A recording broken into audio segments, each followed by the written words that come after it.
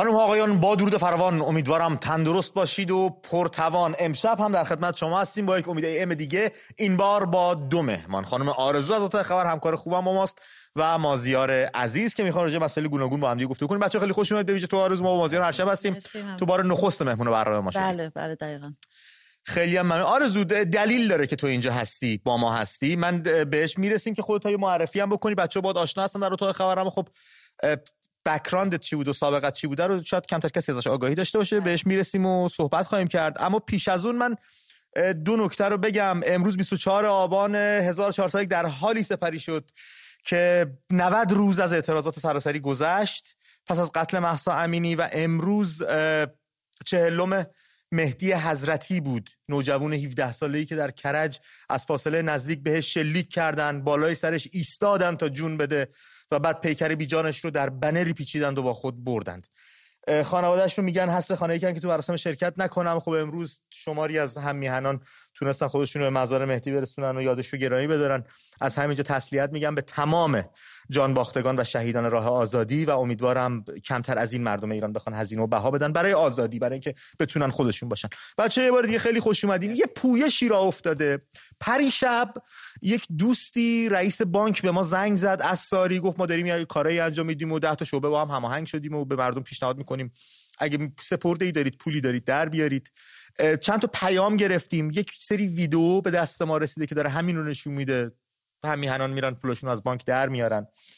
به همین رو امروز با مازیار و بچه‌ها داشتیم فکر می‌کردیم، گفتیم آرزو توی معرفی بکن، یه سابقه خودت به ما بگو تا ببینیم این سیستم بانکی چیه، این داستان چیه، چه ضرری داره، چه سودی داره، چه فایده‌ای داره و چقدر میتونیم باور بکنیم که اصلا این پویش راه افتاده و راستی آزمایش میتونیم بکنیم. ولی امید جان، من بیشتر از 13 سال توی سیستم مالی و بانکی ایران کار کردم. مشهد بودم، نیشابور بودم و خیلی توی سیستم مدت زیادی مشغول بودم. شما فکر کن از کشیری، سیستم اعتبارات، معاون ریالی، معاون اعتباری و مسئول شعبه تو شعبه نیشابور و بله، این یه خلاصه از بک‌گراندی که من تا داشتم. رئیس شعبه هم بودی. کدوم بانک؟ بانک پارسیان. بانک پارسی خصوصی هم هستش. ببینید، بله خصوصی هست، ولی خیلی ما نمیتونیم توی ایران بین بانک خصوصی و بانک دولتی تفاوت قائل بشیم، چون تمام اینا، بله من خدمتتون عرض میکنم، تمام بانک‌های دولتی و خصوصی که حالا اسماً در این خصوص هستن توی بانک مرکزی همشون پشتوانه دارن، همشون شرایط مالی و پولیشون و اون درصدی از منابعشون که توی بانک مرکزی به عنوان پشتوانه میذارن همشون به یه شکلن. فقط تنها فرقی که من میتونم بگم بینشون هست این که دستورالعمل بانک‌های دولتی به صورت مستقیم از بانک مرکزی براشون ارسال میشه، اما دستورالعمل بانک‌های خصوصی قبلش یه حالا جنبندی میشه، بررسی میشه. دقیقاً بله. و یه مقدار نسبت به بانک‌های دولتی کم وابستگیشون کمتره، حالا از لحاظ بخشنامه‌ای و دستورالعملی. یعنی بخشنامه‌های بانک مرکزی رو بانک‌های خصوصی لزوما اجرا نمی‌کنن. ببینید، گاهی دستورالعمل بانک مرکزی انقدر مثلا بهتون میگم، بانک مرکزی میگه شما بیشتر از 18% نمیتونید سود بدید، درسته؟ من نمیدونم، درسته؟ بله. خب این دستورالعمل بانک مرکزیه، ولی بانک خصوصی میاد چیکار میکنه؟ میگه باشه من سپرده بلند مدتم بیشتر از 18% سود نمیدم، ولی میاد از اون ور توی بورس سپرده لوتوس باز میکنه مثل بانک پارسیان 21% رو میده. یا مثلا مشتری میاد میگه من بیشتر از 1 میلیارد پول دارم، میگه بیا مثلا من 25% هم بهت میدم. به این صورته. یعنی یه این بانک بخواد به سپرده 25% سود بده یه مقدار ترسناکه. پیام از فلج بودن اقتصاد و مملکت نداره؟ ببینید عملاً وقتی پول از چرخه تولید خارج بشه و توی بانک واقعا بلوکه بشه، اصلا میشه سکون پول. میدونید پول باید در گردش باشه که شما بتونید ازش استفاده بکنید و در واقع تولید ناخالص ملی کشور رو ببره بالا که تورم بیاد پایین. شما توی این کشور نگاه کنید، اصلا نگه داشتن پول تو بانک حتی گاهی برای مشتری هزینه داره. بله. چون این پول از سیستم پولی و مالی و تولیدی کشور خارج شده و این باعث میشه که خب تورم به وجود بیاد. سپرده هم تو کشور مثلا تو بریتانیا 3%، 2.5%، یا مثلا حتی دیدم با 0.1% بالا پایین میشه بر اساس نرخ تورمی که هست. یعنی هیچ وقت من نشیدم یه بانکی تو بریتانیا 25% 1/4 کل پول به سود بده. عجیبه. این ویدیوها که داره این پشت میره به دست ما رسیده، گزارشگرای خوب و همیشگی مناطق که 12-13 ساله با ما همراه، 11 سال گزارشگر، سال دوم بود فکر می‌کنم راه افتاد، با ما همراه هستن. برام فرستادن که آقا یک پویشی هستش، ما داریم پولامون از حساب خارج می‌کنیم و می‌خوام بدونم این پویش چی کار میتونه بکنه، داستانش چیه؟ یعنی من برای پولم از بانک در بیارم چه اتفاقی برای پولم میفته؟ یا توضیح بده برام ببینیم سیستم بانکی اصلا چطور کار میکنه. ببینید چیزی که 100% من میتونم بهتون بگم مطمئنم ازش این که روی سیستم بانکی اثر خودش رو خواهد گذاشت. ببینید شما به عنوان مشتری میاد پیش من بانک پول میذارید، مازیارم میاد پیش من پول میذاره، من پول شما رو توی شعبه نگه میدارم، توی منابع بانک هم نگه میدارم، ولی پول مازیار رو تسهیلات پرداخت میکنم، پول اون یکی رو سرمایه گذاری میکنم. حالا توی بانک های اینجا معمولا درآمد بانک از کارمزد، از حالا تسهیلات، سود تسهیلات، ولی توی ایران بانک ها میرن سرمایه گذاری میکنن و اگر همه بخوان پولشون رو بردارن، من میتونم بگم که توی ایران کمتر از 10% مردم میتونن، بانک میتونه جوابگوی این پول درخواستای مردم باشه. چون خیلی ناآگاه هم تو این زمینه پرسش زیاد دارم، شاید بعد یک دست از پرسش‌های من پرسش بیننده‌های گلمون هم باشه. بانک گفتی میره پول منو برمی‌داره میره سرمایه گذاری میکنه، یعنی اینجوری نیست که گاف صندوق تو بانک باشه پول منو بگیره بذار اونجا بگه این اینجاست هر وقت خواستی بیا بهت بدم، اینجوری که نیست. بله. خب من فقط اینجا یه کوچیک بگم که شما فرض کن مثلا توی شعبه مثلا نیشابور که من کار میکردم، توی 5 سال پیش ما 100 میلیون تومان میتونستیم نگه داریم. 100 میلیون تو بانک 100 میلیون. بله. این سارقا رو به مشکل مینداخته که یکی مثلا بله واقعا چیزی تو بانک نیست که مردم تصور بکنن که خب الان برن بانک. حتی توی منابعش هم همینه. حالا من دارم در مورد پول نقد صحبت میکنم، اون سقف بیمه است، ولی منابع بانک هم در واقع همینه و یه درصدی از پول مردم رو در واقع داره که بتونه جواب بده. حالا اگر یه نفر یه حساب بانک مثلا یه حساب پسنداز داره 2 ساله، بله، بعد بانک موظف بعد از 2 سال پولشو بهش برگردونه اگر بله، و این کارو میکنه. آره یعنی اگر مشتری مراجعه نکنه که خب بانک نه همون رو تمدید میکنه در 2 سال دیگه. جالبه مشتری اصلا درخواستی نداشته، مثلا 2 سال و نیمه بخواد بره پولشو برداره بعد جریمه پرداخت کنه. عجب. آره. احتمالاً روی سیاست سکوت نشانه رضایت هست دیگه که 2 سال دیگه تمدید شارژش هم میکنه، میگه جریمه‌ش هم میکنه. آره. این برای من پرسید، گفتی بانک پولو برمی‌داره میره سرمایه گذاری میکنه. حالا توی کشوری مانند ایران که این همه تحریمه، کارگاه‌های اقتصادی یک به یک دارن بسته میشن، تولیدی‌ها دارن بسته میشن، کارخونه‌ها از کار افتادن، کاملا یک اقتصاد مصرفگرا شدیم. حالا من اقتصادی نیستم نمیدونم چقدر اوضاع، ولی چیزی که دارم میبینم اینه کجا دقیقاً سرمایه گذاری میکنه پول منو تو این ولبشو. ببینید متاسفانه باید بگم بانک‌ها خوب بازار رو میشناسن، قطعاً خب همشون مالی هستن و میرن جاهایی که سود داره. مثلا خدمتتون بگم ملک، مثلا بهتون بگم دلار. شما توی همین حدود 1 ماه پیش بود که بورس سقوط کرد. بانک‌ها تمام تلاششون کردن که سپرده‌ها رو جذب کنن به سمت خودشون تا ببرن توی بازارهای مالی که خودشون میدونن. عرض کردم مثلا ملک سرمایه گذاری کنن و متاسفانه بانک ورود به هر بازاری که ورود میکنه تعادل عرضه و تقاضا رو تو اون بازار از بین میبره، چون بانک پول داره. الان قیمت مسکن سرسام‌آور شده، یعنی در حقیقت بانک‌ها صابخونه هستن یه جوری. بله، ولی این یه خطری هم داره ها. یه مدتی بانک‌ها یادمه توی هتلداری خیلی سرمایه گذاری می‌کردن و یهو مسائل قیمتش رفت بالا. خب بانک‌ها خیلی ضرر کردن توی این مورد. اصلا خیلی از بانک‌ها میتونم بگم بله مؤسسات اعتباری اصلا جوابگوی مشتریشون نبودن، به خاطر اینکه دیگه باید پولشون از طریق مزایده به دست می آوردن. آرزو این پویش الان راه افتاده، همین هنو دارن میان، هر چقدر، یکی 2 میلیون، یکی 3 میلیون، یکی 50 میلیون، هر چقدر پولشون دارن در میارن. این فایده و ضررش کجاست؟ هم برای مردم هم برای بانک‌ها.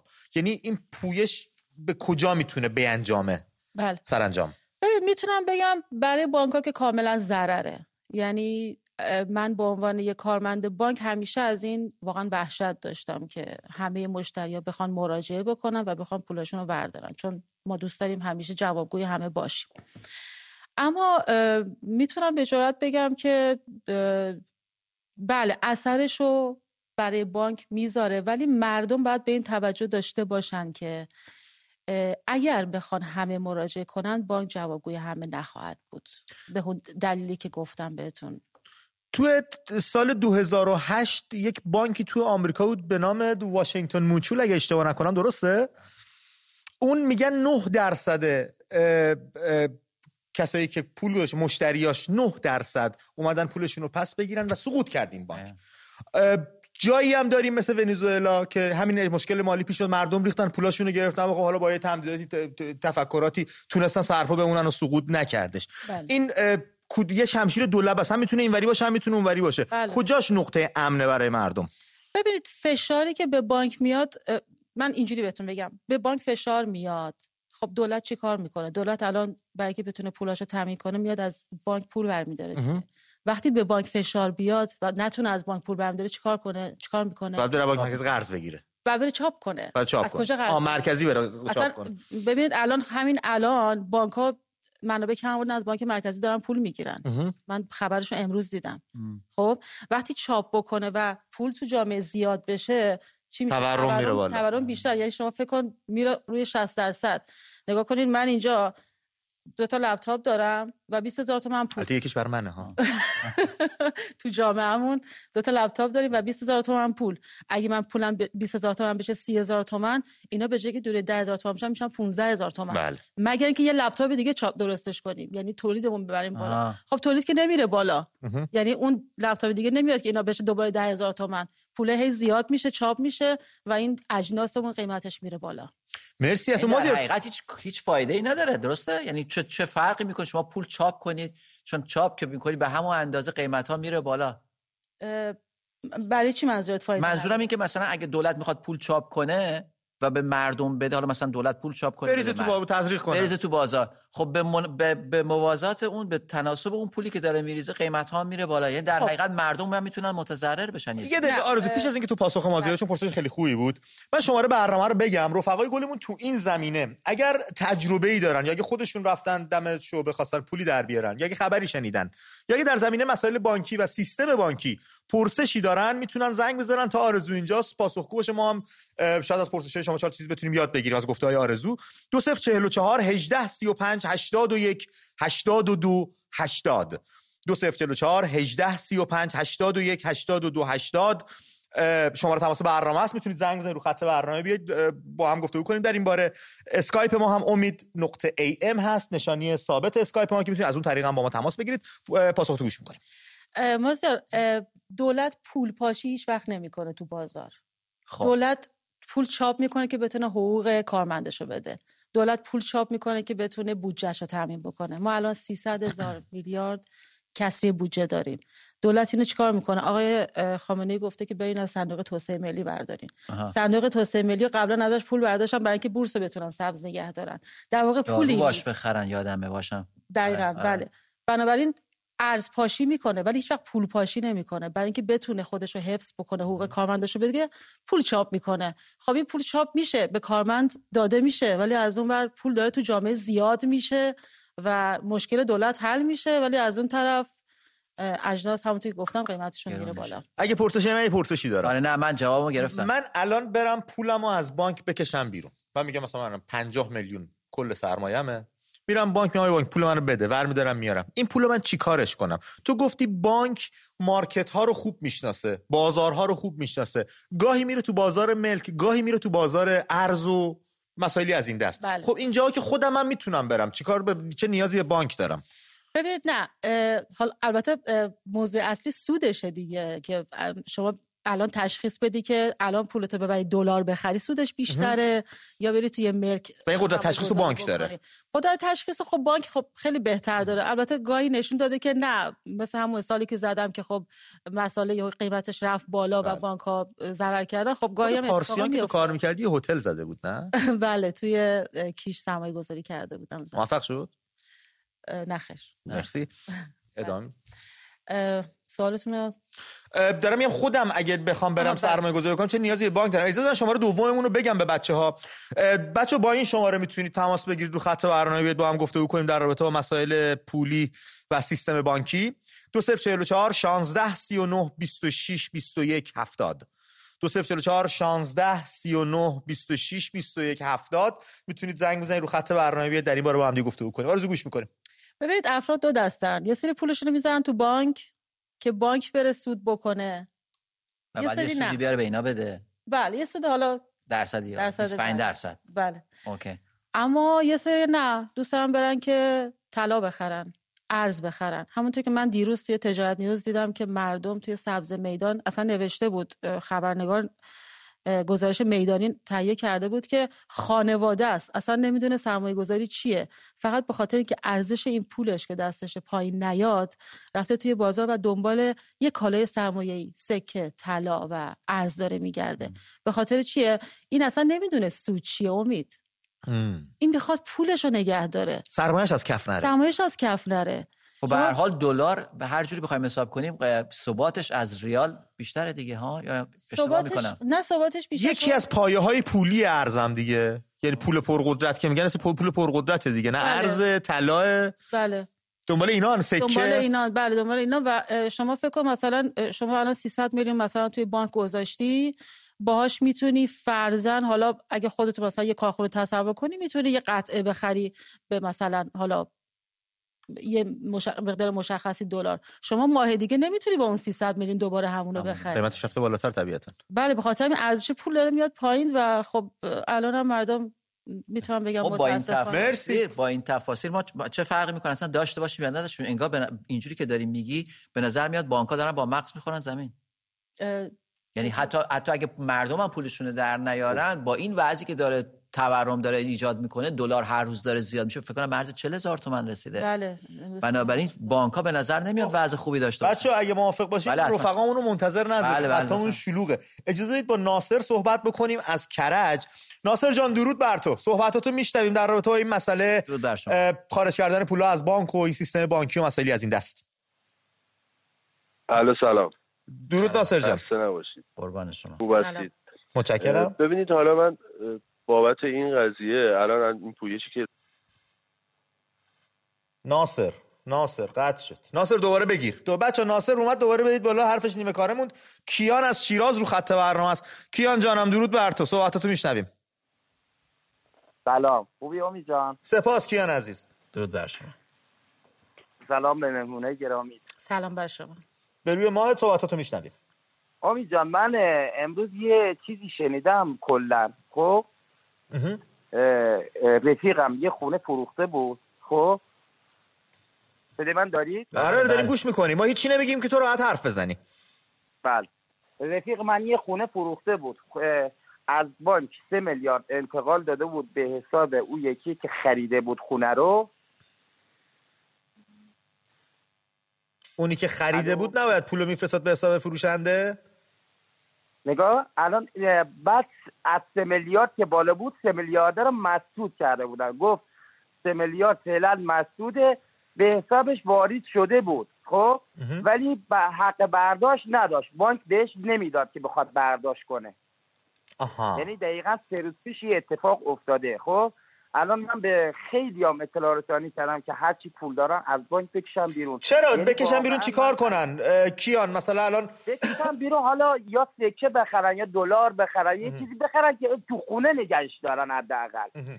ببخشید متشکرم از توضیحات کیان عزیزم. آرزو میشه یه همچین چیزی؟ من مثلا یه مقدار پول رو بفرستم برای تو، چون هم مقدارش از یه جایی یه حدی بیشتر هستش بگن که هست تو حساب نشون میده ولی حق برداشت نداری. ببینید این مسدودی باید حتما مشخص باشه دلیلش. من برای همین الان می‌خواستم ازشون سوال کنم که خب تلفنشون قطع شد که اصلا من زدم فکر کنم سوالش تمام شد.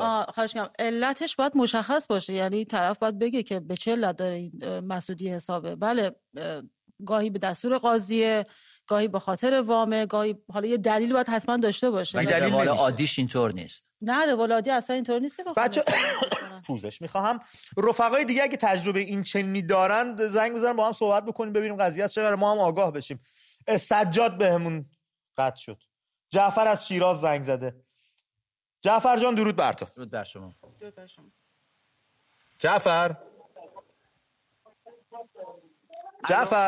جعفر ببین صدای تلویزیون بچه‌ها، همه دوستای رفقا گلی که میخوان زنگ بزنن صدای تلویزیون اگه کم بکنن تلفن صحبت کنیم، هم صداتون خیلی جذابتر و گیراتر و رساتر میرسه، همین که این مشکل دیلی و تا بخواد به ماهواره بره تلویزیون شما اینا رو نخواهیم داشت. حسن از کرج زنگ زده، با حسن صحبت میکنیم. حسن جان درود بر تو، صحبتاتو میشنویم. حسن قطع شد، چرا میشه اینجوری میشه؟ سامان از گرگان پشت خط هست. سامان جان درود بر تو. درود بر شما. سلام، خوبین شما؟ روی مورد سامان. من یه صحبتشون در مورد هم قضیه پول برداشتن از بانک ها. الو. بله میشنویم. چند سال پیش بود یه مؤسسه به اسم مؤسسه امید جلین بود توی گرگان که یه خبری پخش شد که این بانک داره ورشکست میشه. کم کم هر کسی به هر شکلی تونست رفت پول نقدش از اون بانک در آورد. اینقدر پخش شد که همینجوری هر روز هر کسی رفت پول در بیاره، دیگه پول نداشتن که به مردم بدن. وقتی پول نداشتن به مردم بدن، عملاً ورشکست شد اون بانک. یعنی به همین راحتی، یعنی شما اگه پولو بخوای برداری بعد از یه مدتی فکر می‌کنی اون بانک ورشکست شده و عملاً ورشکست میشه. بله. مرسی از توضیحت. من همین الان که گفتی زدم وبسایتشون آوردم، دهکده اقتصادی بین‌المللی امید جلین. کارهای سفالی و اینا هم دارن مثل که انجام میدن، اما خب هیچ اشاره به پویایی اقتصادیشون نکرده. بابک از کرج رو خط برنامه هستش. بابک جان درود بر تو، صحبتاتو میشنویم. درود بر شما، شب شما بخیر. شب شما هم. من خیلی آروم سریع برم صحبتمو مطرح کنم. مسئله نقدینگی فقط مسئله اسکناس جاری در مملکت نیست. در یک اقتصاد سالم بانک ها همونطور که به اصطلاح فعالیت بانکی انجام میدن، در یک اقتصاد سالم مدام بانک در حال خلق پول و امهای پوله، به این ترتیب که منی که میرم مثلا برای ساخت مسکن، مثلا به تعداد واحدی، مثلا یه پروژه 10 واحدی ساختمان دارم و به ازای هر واحد 100 میلیون تومان به من بانک وام میده و میشه 1 میلیارد تومان، همون موقع که وام به من داده میشود این پول در واقع این اعتبار خلق می شود و بعد از اینکه من این پول رو پرداخت می کنم، بعداً به صورت اقساط یا یک جا به بانک وام رو پرداخت می کنم، این نقدینگی امها می شود و توی سیستم عادی بانکی این چرخه ادامه دارد. اینی که صرفاً خالی کردن حساب یک تعدادی از افراد، مثلا به عنوان اینکه حالا 10 میلیون 20 میلیون 50 میلیون به اصطلاح کش از بانک بگیرن، این به تنهایی به نظر بنده نمیتونه به اصطلاح باعث این بشود که سیستم بانکی به نوعی بخواد دچار مشکل بشه. اصلا مسئله نقدینگی فقط مسئله اسکناس یا چاپ اسکناس نیست. نقدینگی به تنهایی فقط اسکناس نیستش. به اصطلاح اینجور مواردی هم که بنده عرض کردم اینها هم شامل نقدینگی میشود. اتفاقا بخش چاپ اسکناس بخش کوچکی از نقدینگی بانک ها رو تشکیل میده. بابک پس چرا مردم الان هجوم اینجور که ویدیوها داره نشون میده دارن میرن پولاشونو در بیارن، دارن میرن دارن زنگ میزنن میگن این کارو بکنید؟ بابک؟ بله من صدای شما رو میشنوم. بله من پرسشی مطرح کردم، میگم اگر فکر میکنیم مثلا سودی نداره یا اتفاق خاصی نمیفته، این پویشی که راه افتاده دلیلش چی میتونه باشه؟ به نظر من این پویش نتیجه به اصطلاح خیلی قابل توجهی رو قطعا به دنبال نخواهد داشت، چون همونطور که عرض کردم این بخش کش و نقدینگی و اسکناس بخش بسیار ناچیزی از نقدینگی بانک ها رو در واقع تشکیل میده. اون بخش که بهش نقدینگی گفته می شود، حالا همونطور که کارشناس برنامه‌تون که به هر حال سابقه حضور در بانک هم دارن، اطلاعات حتما از منی که فعال اقتصادی هستم قطعا بیشتره، ایشون میتونن حالا صحبت‌های بنده رو اصلاح بکنن. این گرفتن به اصطلاح اون مبلغ پس‌انداز و اینا به نظر من فکر نمی‌کنم هیچ تأثیری داشته باشه. یعنی این پویشی است که شاید به خاطر اینکه مردم میخوان حضور داشته باشن و اقدام بکنن جوری که بتونن دست دولت رو ببندن، از این لحاظ قابل تقدیره، ولی به نظر من در نهایت تأثیر چندانی رو برای دولت نخواهد داشت و در نهایت حتی اگر تصور این رو بکنیم که تعداد بسیار زیادی هم از مردم بخوان برن این کارو بکنن، یه تأثیر تورمی همونطور که کارشناس برنامه‌تون میگن خواهد گذاشت. مرسی بابک عزیزم، خیلی ممنون. ممنونم ازت از توضیحاتی که دادی و از تماسی که ما داشتی. آرزو نظر تو رو در رابطه گفتگوی با میخوام بشنوم. این که یک پیشنهادی هم بین همیهنانمون داره گوش به گوش میشه، دهان به گوش بگم بهتره، که آقا نقد خرج کنید، از کارت استفاده نکنید، پول نقد خرج کنید. این چه ضرر و زیانی میتونه داشته باشه؟ این چه کاری میتونه بکنه؟ برامون توضیح بده. ببینید من یه توضیح بدم. ما باید پول رو، نقدینگی رو از منابع بانک ها جدا بکنیم. ببینید یعنی چی؟ شما میری میخوای پول برداری بیشتر از 15 میلیون تومان که به شما نمیدن. جدی؟ این آره. نمیدن؟ نه، این قانونه. قانون بانک مرکزی برای پولشویی هم هست، ارتباطی حالا به این جریانات نداره. کلا قانونا سال‌هاست که بانک‌های ایران بیشتر از 15 میلیون تومان پول نمیدن. روزانه یا به طور کلی؟ روزانه. بله. این نقدینگی رو که میگی باید از بانک‌ها جدا کرد، منظور اسکناس‌ها، ارز، سکه، طلا یا هر چیز پایه‌های پولی رو من میگی یا پول نقد رو میگی؟ فقط اسکناس. بله. خب ولی شما مثلا میخوای طلا بخری، درسته؟ میری با چک بین بانکی 100 میلیون تومان 200 میلیون تومان از بانک با چک بین بانکی میکشی، اسکناس نمیگیری، درسته؟ این صحبتی که آقا فرمودن بیشتر در مورد اون قسمت نقدینگی بیشتر از مثلا حالا پول نقده. خب ولی شما بخوای مثلا طلا بگیری، میری سپردت رو میبندی، منابع بانکو داری میکشی بیرون. این خیلی باهاش متفاوته و قطعا اثرگذار خواهد بود. مرسی. از بین پول خوردی که از بانک در میاد، چون این دوستمون یه بخشی از صحبتاشو من متوجه نشدم، گفت نقدینگی اصلی بانک یه جای دیگه است. کجاست؟ ببینید گفتن که پولایی که ما میبریم بانک به عنوان منابع بانک حساب میشه، خیلی کوچیکه و خیلی کمه و آره اینا میره مثلا توی ساختمون سازی یا پروژه هایی که بانک تسهیلات میده گردش داره. من اینو قبول دارم، ولی ببینید فرضاً شما میمدی بانک، من میگفتم این پولو برای چی میخوای، میگفتی مثلا شما چه ربطی داره؟ نه باید دقیقاً همینه. دقیقاً همینه. بانک باید بدونه این پول کجا خرج میشه و قانونا اگر این اتفاق بیفته خیلی خوبه. ببینید من باید بدونم شما پولتو میبری توی پروژه، مثلا بازده داره این پروژه، بعداً پول منو خواهی داد، یا مثلا فرضاً میگم طبق قوانین جمهوری اسلامی شما مثلا نمیتونی برای خرید لوازم موسیقی وام پرداخت بکنی، نمیتونی. حرومه؟ آره حالا این قوانینه، ولی مثلا یه نفر میخواد بر یه هتل بسازه، میخواد بده از من بانک وام بگیره، من باید بدونم این هتل ساخته میشه و اون بازدهی خواهد داشت که بعدن اگه پول خودش باشه چی؟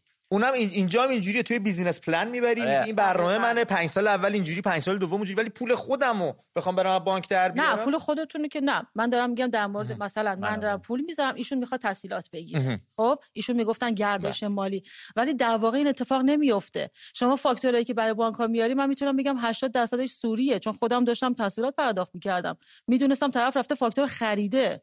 تو چه محیط شفاف و واقعا خیلی شفافه. بچه با توماج صحبت بکنیم، از اصفهان بهمون زنگ زده. توماج درود بر تو. سلام عرض شد امید جان. به روی ماه توماج جان.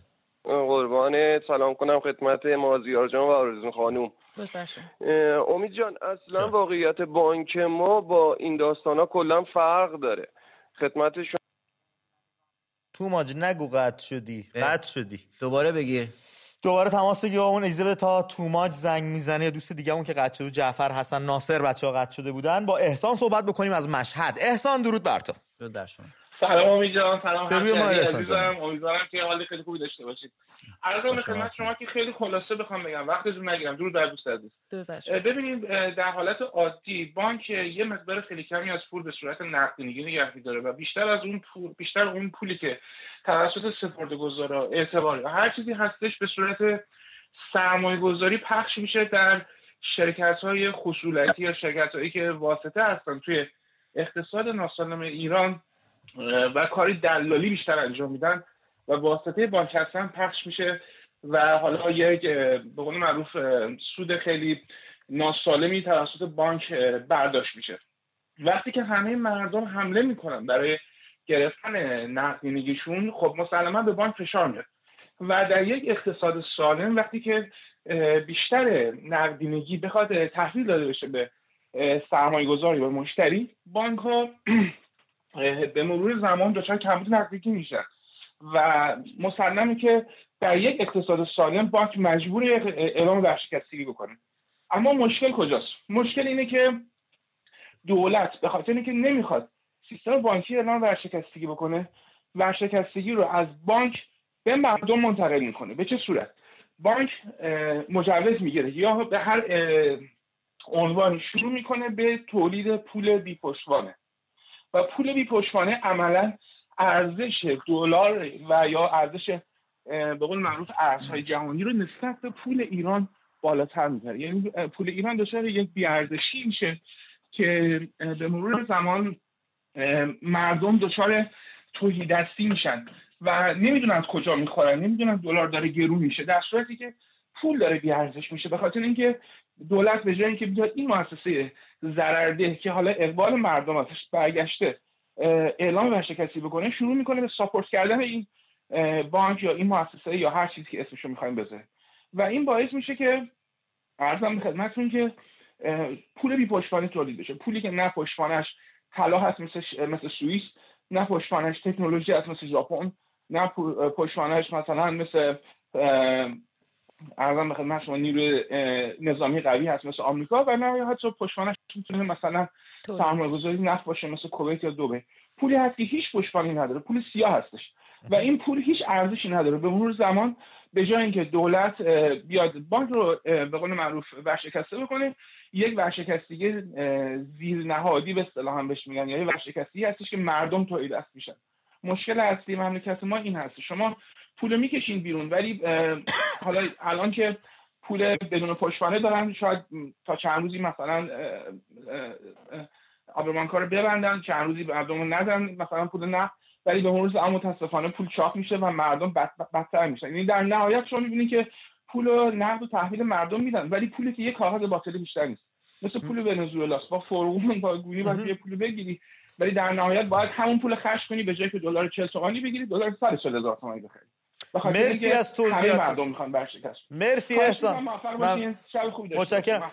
در رابطه با بی‌ارزش شدن پول گفت امروز با کیوان داشتیم صحبت می‌کردیم، یه مثال خیلی جالبی زد. گفت پس از جنگ جهانی اول تو آلمان بچه‌ها اگه می‌خواستن کایت درست کنن، بادبادک هوا کنن، با پول درست می‌کردن ارزان‌تر در میاد تا بخوام برن کاغذ بخرن درست کنن. دقیقاً. و همینه این کل اون احسان هم داشت به همین اشاره می‌کرد. دقیقاً. ونزوئلا هم یادم من یه تصویر می‌دیدم که داشتن با پولای اسکناس‌های کشورشون کیف دستی درست می‌کرده و اون کیفو می‌فروختن. اینا همه این کیف با اسکناس به هم متریالش پول باشه ارزان‌تر در میاد. بازار کاراکاس بله اصلا این اسکناس‌ها معروفن که کیف درست می‌کنن. ولی امید به نظرم یه چیزی اینجا برای من باز جا نیافته. اگه قرار شد پول اسکناس چاپ بشه و ارزشش از کار بیفته، خب تبدیلش کردن اون پول، اگه امروز این پول بی ارزش رو تبدیل کنیم به ارز شاید بهتر باشه یا نه؟ من اشتباه میکنم؟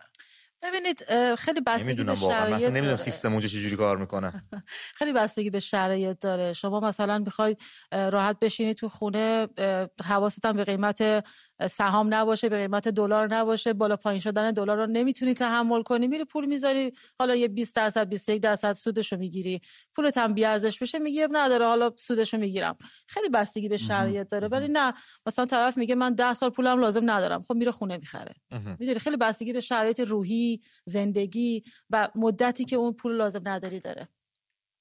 مرسی از توضیحاتت. اجازه بدید جعفر رو بگیریم، فکر کنم دوباره تونست بهمون زنگ بزنه. جعفر جان درود بر تو.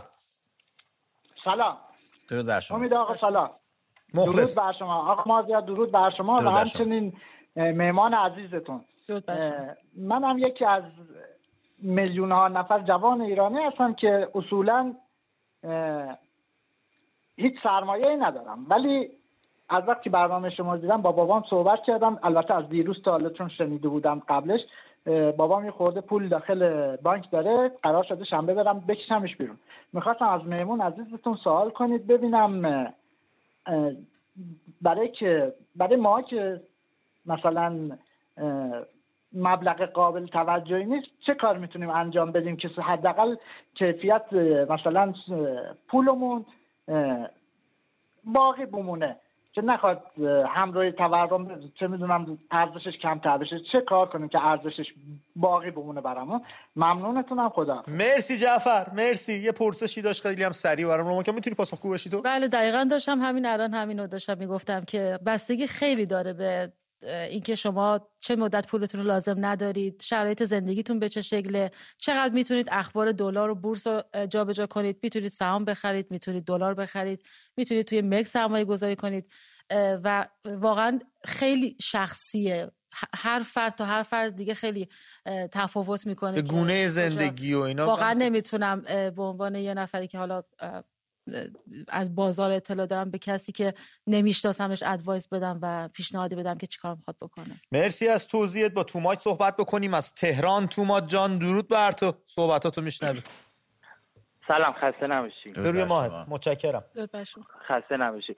ببخشید من یه نکته اولا در مورد موضوع برنامه‌تون بگم، بعدش یه موضوع مهمتری دارم که اونم اجازه بدید که بعدم اونم به تو بگم. مرسی. موضوع برنامه‌تون که گفتید برای پول، یه نکته خیلی مهم که هست، در مدت زمان مشخص جمعیت زیادی برای دریافت پولشون اقدام کنن. این مدت زمان مشخص خیلی مهمه که در یک زمان مشخصی تعداد افراد بیشتری اقدام به دریافت پولشون از بانک بکنن. این باعث اختلال در سیستم بانکی میشه که نتونه بانک جوابگو باشه. خب توماج اینا که دست به چاپشون خوبه که یه دقیقه پرینتر رو روشن میکنه، یه مش پول چاپ میکنه میذاره تو بانک. نه، اون پولی که تو بانک باشه باعث نابسامانی اون حالت خود بانک میشه، یعنی سیستم از دستشون در میره. بله مرسی. میشنویم. بله داریم میشنویم.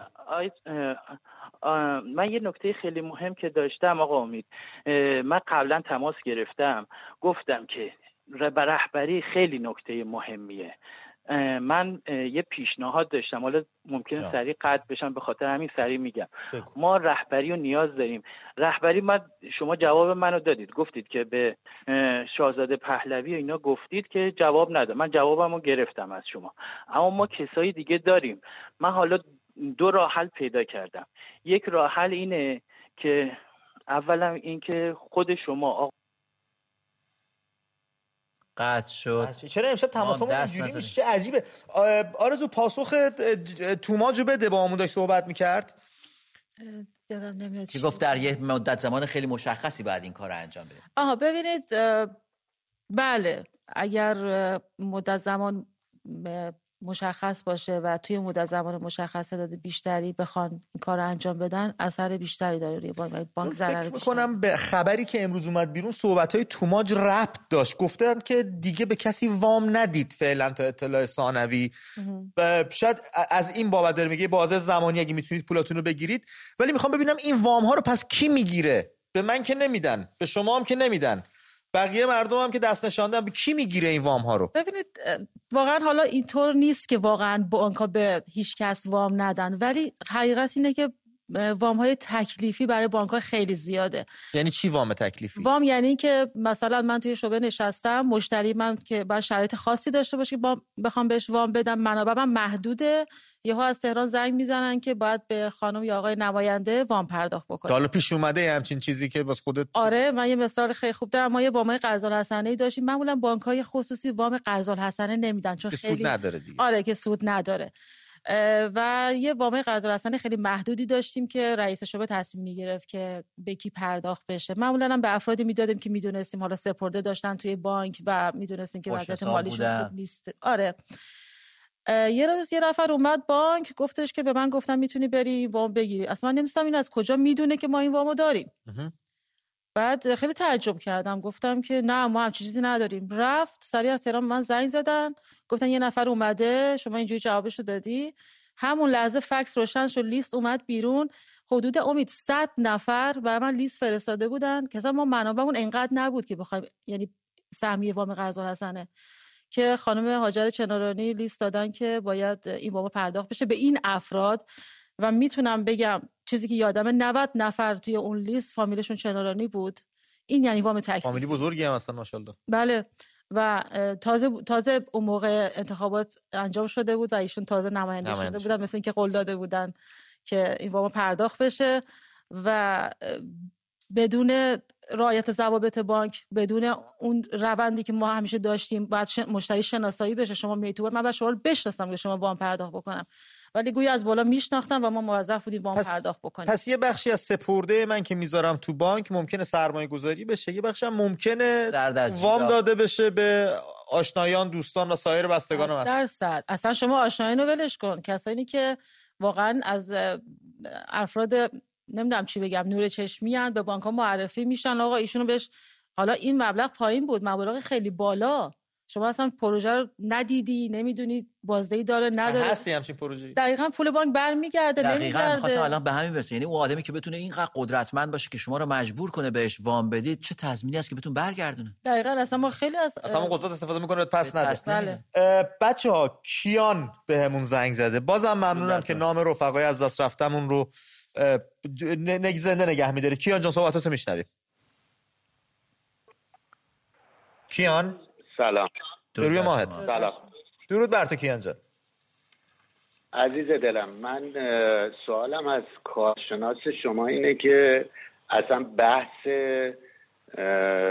عددهای کوچیک توی بانک سالهاست همه رو درگیر این گرفتاری کرده، 50 میلیون تومانی ها، 100 میلیون تومانی ها، 70 میلیون تومانی ها، اینا رو اصلا بذاریم به کنار.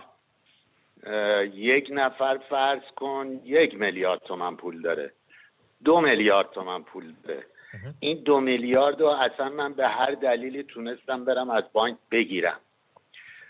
الان میخوام برم باهاش 100 تا سکه بخرم. از کجا باید بخرم 100 تا سکه رو؟ نفر اول به نفر دوم که من بهش سکه رو پیشنهاد بدم که میخوام بخرم، یه نفر حتما تو سبز میدون خیر منو میگیره که شما چی کاره ای که داری اینو میخری؟ حالا میخوام برم اصلا دلار بخرم. کجا باید برم این مقدار دلار رو بخرم؟ بعدم اساسا تمام اشکال ما مال پولای بزرگ تو بانکانی. شما هر چقدر وام میخوای با یه سپرده بالای 2 میلیارد تومان بیا من برات بگیرم، هر چقدر وام میخوای، برای هر دلیلی میخوای. البته نه به هر دلیلی، باید حتما یه مدرکی نشون بدی، یه چیزی نشون بدی که اون یه دونه مدرکم انقدر میشه راحت این مدرک رو جور کرد. من خودم چند وقت پیش یه پول گنده ای رو جابجا کردم با یه دونه امضای وکیلم که یه معامله ای کردم.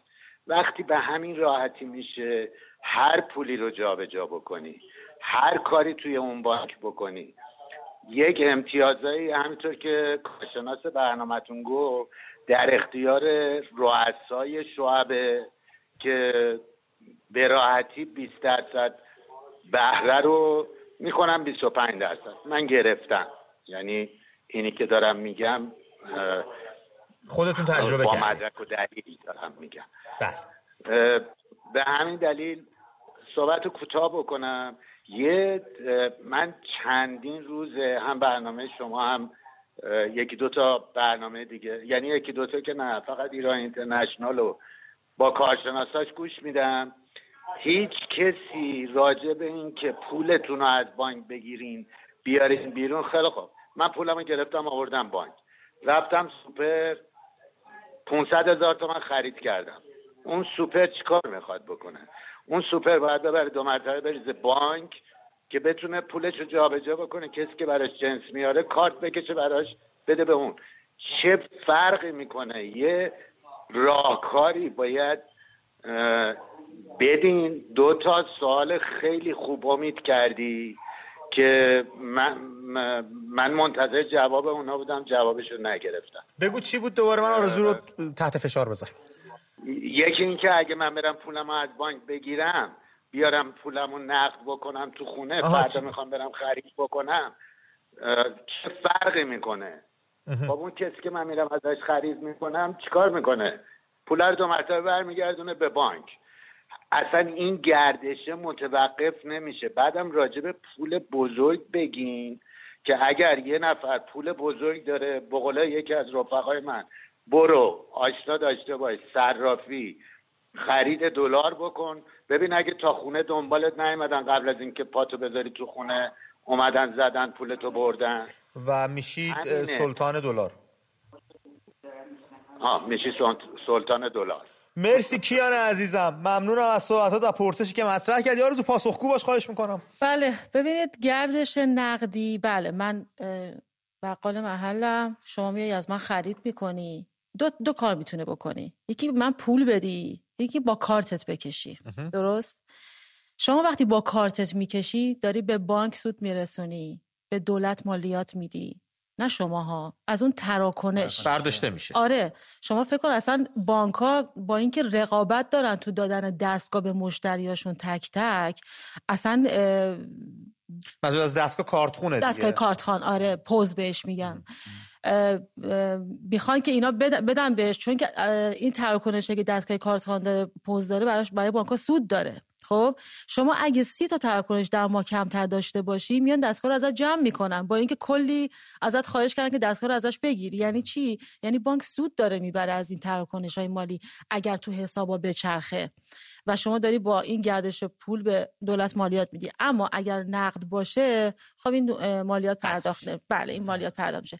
ولی در مورد حالا این گردش خود پول که میگن که بله من اگر تو خونم نگه دارم بیام به شما بدم، شما میتونی تو بانک بذاری، خب تصمیم باز شماست. من پولم از بانک آوردم بیرون دادم به شما، این تصمیم شماست که باز برای توی بانک بذاری یا همین مدت بخوای نگه یه جور دیگه خرجش بکنی. بله دقیقاً. مرسی از توضیحت. بچه جواد بهمون زنگ زده از تهران، پوزش میخوام صحبتای جواد هم بشنویم. جواد جان درود بر تو.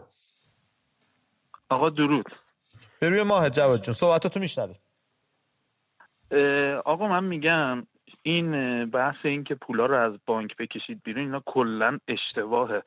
ببینید شما الان دارید با این کارتون بدتر صدمه به خودمون میزنیم. ما با این کارمون چرا؟ ما کاری نداریم. نه با این ما نمیگیم. با این صحبتی که شما دارید میکنید و مردم دارن گوش میکنن. ببینید چه صحبتی ما کردیم؟ بانک میاد پول از بانک میاد بیرون. ببینید پول از بانک میاد بیرون، طرف مجبور یه چیزی بخره. خب چه دلار چه ماشین. ببین عمده یه چیز ما دلاره، طلا، ماشین، ملکه. خب که هر چی خب دیگه طلا میشه دیگه. راست میگی. خب وقتی تقاضا زیاد میشه، خب دقت کن، وقتی تقاضا زیاد میشه افزایش قیمت زیاد میشه. ببینید الان شما خبر ندارید یه 207 تو تهران، خب 207 اتومات نزدیک 800 میلیون تومنه. خب یعنی به درد هیچی هم نمیخوره. ببینید وقتی بازار ایران خودرو میبینه انقدر داغه، جلوی فروششو میبنده. خب اون ماشینی هم که تو دست مردم داره میرسه، اون صفری هم که تو دست مردم داره میرسه، الو بله میشنویم، داریم گوش میکنیم، اون صفری هم که تو دست مردم داره میرسه، دلالا هم که دارن میدن دست مردم. اون دلال کیه؟ دلال خود دولته. ببینید ماشین صفر رو دست آدم عادی نمیدن. خب یا اون دلار رو ببینید اون دلار عمدش دست کیه؟ عمدش دست خود دولته. خب این قیمت میره بالا. اگه طرفم بیاد پول نقد بیاره بذاره تو خونهش، یا دزد میزنه یا پولش بی ارزش میشه. یکی مثل من مثلا 2 میلیارد 1 میلیارد پول بخوام بکشم بیرون، خب مجبور اول اینکه نمیذارن. خب شما باید یا قلامه ببری، الان قانونش. آخ جواد قطع شد صحبت. من اشاره بکنم به قسمت آغازین و صحبت‌های جواد عزیزمون که بهمون زنگ زد بود. جواد ما یه سری ویدیو برامون اومده، چند شب هست بهمون زنگ میزنن، این مسئله رو مطرح میکنن. ما دیدیم در فضای مجازی هم دوستان بهش اشاره کردن، برای همین از آرزو دعوت کردیم بیاد در این باره ما رو آگاه کنه. یک، ببینیم سیستم بانکی چطور کار میکنه. دو، ببینیم فایده ضرر این اقدام کجاست، هم برای مردم هم برای بانک‌ها. ما هیچ چیزی رو پیشنهاد نمیکنیم، ما هیچ پیشنهادی به هیچ کس نمیدیم، فقط داریم سعی میکنیم اینجا تبادل نظر بکنیم با هم دیگه و آگاهیمون رو در این زمینه ببریم بالا توسط کسی که 13 سال بیش از 13 سال تو این سیستم بسیار شفاف بانکی ایران کار کرد. فقط من یه چیزی اضافه بکنم، اگر یادتون باشه همون اول برنامه ما روند این داستانه که به سمت تورم میره رو کامل توضیح دادیم که به این شکل خواهد شد. بله. با امید صحبت بکنیم. همنام خودم از تهران بهمون زنگ زده. امید درود بر تو. امید جان سلام. به روی ماهت برادر. حال شما چطوره؟ خوبین؟ آقا مازیار سلام. درود بر شما. مرسی. من یه نظری داشتم. ببینین زمانی که مردم پولشون رو از بانک میگیرن خیلی دلیلش واضح است. دلیل واضح اینه که ببینید مثلا یه مثال خیلی ساده براتون میزنم. 2 ماه پیش قیمت دلار بوده حدود 32,000 تومان. خب شما اگه 1 میلیارد تومان تو بانک پول داشتین، با این پولتون میتونید حدود 30,000 دلار برین خرید بکنید. این پولتون تو بانک بوده، بانک سود 18% بهتون میداده، ماهی حدود میشه 15 میلیون تومان. شما 2 ماه از بانک سود گرفتین 30 میلیون تومان. دلار از 32,000 تومان شده پس کنیم 38,000 تومان. شما 30,000 تا 6,000 تومان ضرر کردین، شده 180 میلیون تومان. پس شما 30 میلیون تومان از بانک سود گرفتین، 180 میلیون تومان به نرخ امروز از دست دادین. حالا فکر کنید این چرخه ادامه پیدا بکنه، مثلا 6 ماه دیگه شما این 1 میلیاردی که تو بانک دارین، حالا درسته چند ماهی هم سود گرفتین ازش، باش میتونین 10,000 دلار بیشتر نخرید. پس چرا مردم چیکار میکنن؟ مردم میرن سپرده‌هاشون از بانک‌ها میگیرن، طلا میخرن، ارز میخرن که چون ارزش پول داره روز به روز سقوط میکنه عقب نمونن از غافله. در غیر این صورت زمانی خواهد شد اگه این وضع ادامه پیدا کنه شما 2 سال دیگه باید به قول معروف با یه فرغون پول برین یه دونه نون سنگک بخرین، چیزی که تو آلمان زمان جنگ اتفاق افتاد. دلیل داره. مردم هیچ اصلا بحث من با موضوع اول امروز دارم. زمانی درست میشه که شما اون سودی که از بانک میگیرین معادل تورمی باشه که تو مملکت اتفاق میفته، ارزش پول شما کاهش پیدا نکنه، شما ترجیح میدی پول تو بانک نگه داری، محل امنی درسته. ولی وقتی که نیست مردم چیکار میکنن؟ از طرف دیگه مردم سپرده‌هاشون چرا میرن از بانک ها؟ اگر بگیرن چه اتفاقی میفته؟ بانک ها خودشون که خلق پول نمیکنن که، پولای مردم رو میگیرن، سپرده‌هاشون رو میگیرن، سرمایه گذاری میکنن، 25% مثلا سود میکنن، 18% میدن به شما، 7% خرج کارمندا و چیزهای هزینه‌های جاریشون میکنن، یه مختصری هم برای بانک ممکنه بمونه. حالا تصور بفرمایید اگه همه مردم هزاران میلیارد سپرده‌ای که از بانک دارن بگیرن، بانک دیگه چه پولی داره که باش درآمد ایجاد بکنه؟ تازه پول مردم رو برشه خرج کرده، سرمایه‌گذاری کرده، نمیدونم جای مختلف برده گذاشته، نمیتونه رو بره واسه نقد کنه که جواب مردم. پس امید عزیز تو فکر میکنید دلیل برشکست هم میشه دولت باید بیاد تومونشو بده که بره اسکناس چاپ بکنه، کما که برای صندوق‌های متعدد این کار کرد. بله درست داری میگی، به نکته خوبی اشاره کردی و ما خبرش هم داریم که در ماه مهر رکورد چاپ پول شکست جمهوری اسلامی. بله آقای رئیسی ابتدا که اومده بود گفت ما اصلا چاپ پول نخواهیم داشت. توی همین 2 ماه پیش هم این خبر چاپ پول منتشر شد، روزنامه‌های داخلی اومدن انکارش کردن. خیلی جالبه. من واقعا خبر رو دوباره دیدم، باورم نمیشد که چند دفعه میخواد این اعلام بشه و دوباره انکار بشه. دفعه قبلی گفتن نه چاپ پول نبوده، ما از سیستم بانکی پول قرض کردیم، چون یه پایه پولی داریم که پول چاپ پوله، یکی نقدینگی که پولی که از بانک‌ها میگیرن.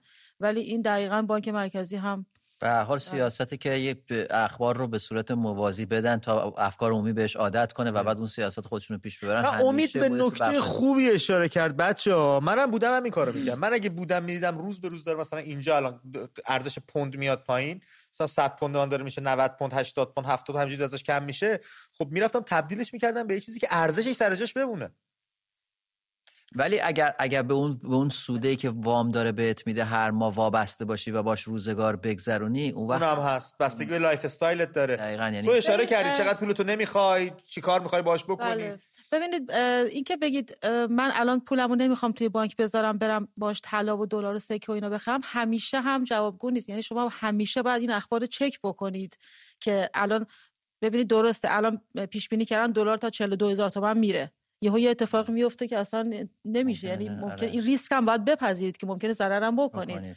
ولی خب توی بانک نه ضرری نداره. ولی مثلا حالا این هموطنون که داشت میگفت مثلا 1 میلیارد گذاشته مثلا ماهی 30 میلیون تومان داره، مثلا چه میدونم 18 میلیون یا 30 میلیون داره میگیره، فکر میکنم خیلی اصلا امید با همین دارن روزگار میگذرونن. یعنی دخل و خرج ماهیانه‌شون ته.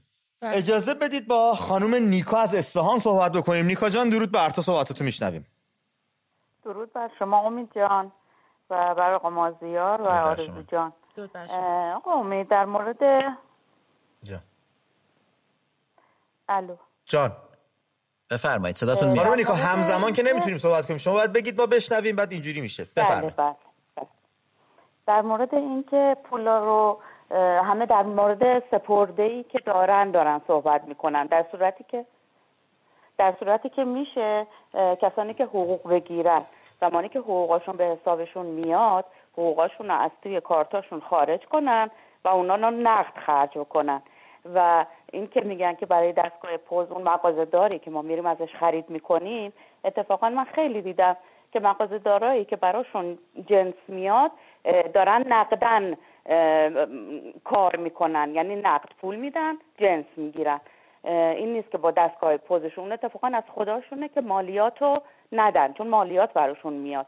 هر از گاهی میشه که من میرم مثلا میگه اگه نقد دارین نقد بدین، تا یه سقفی کار میکنن که دستگاه پوزشون رو جمع نکنن، بعد از اون میتونن که پول نقد کار بکنن.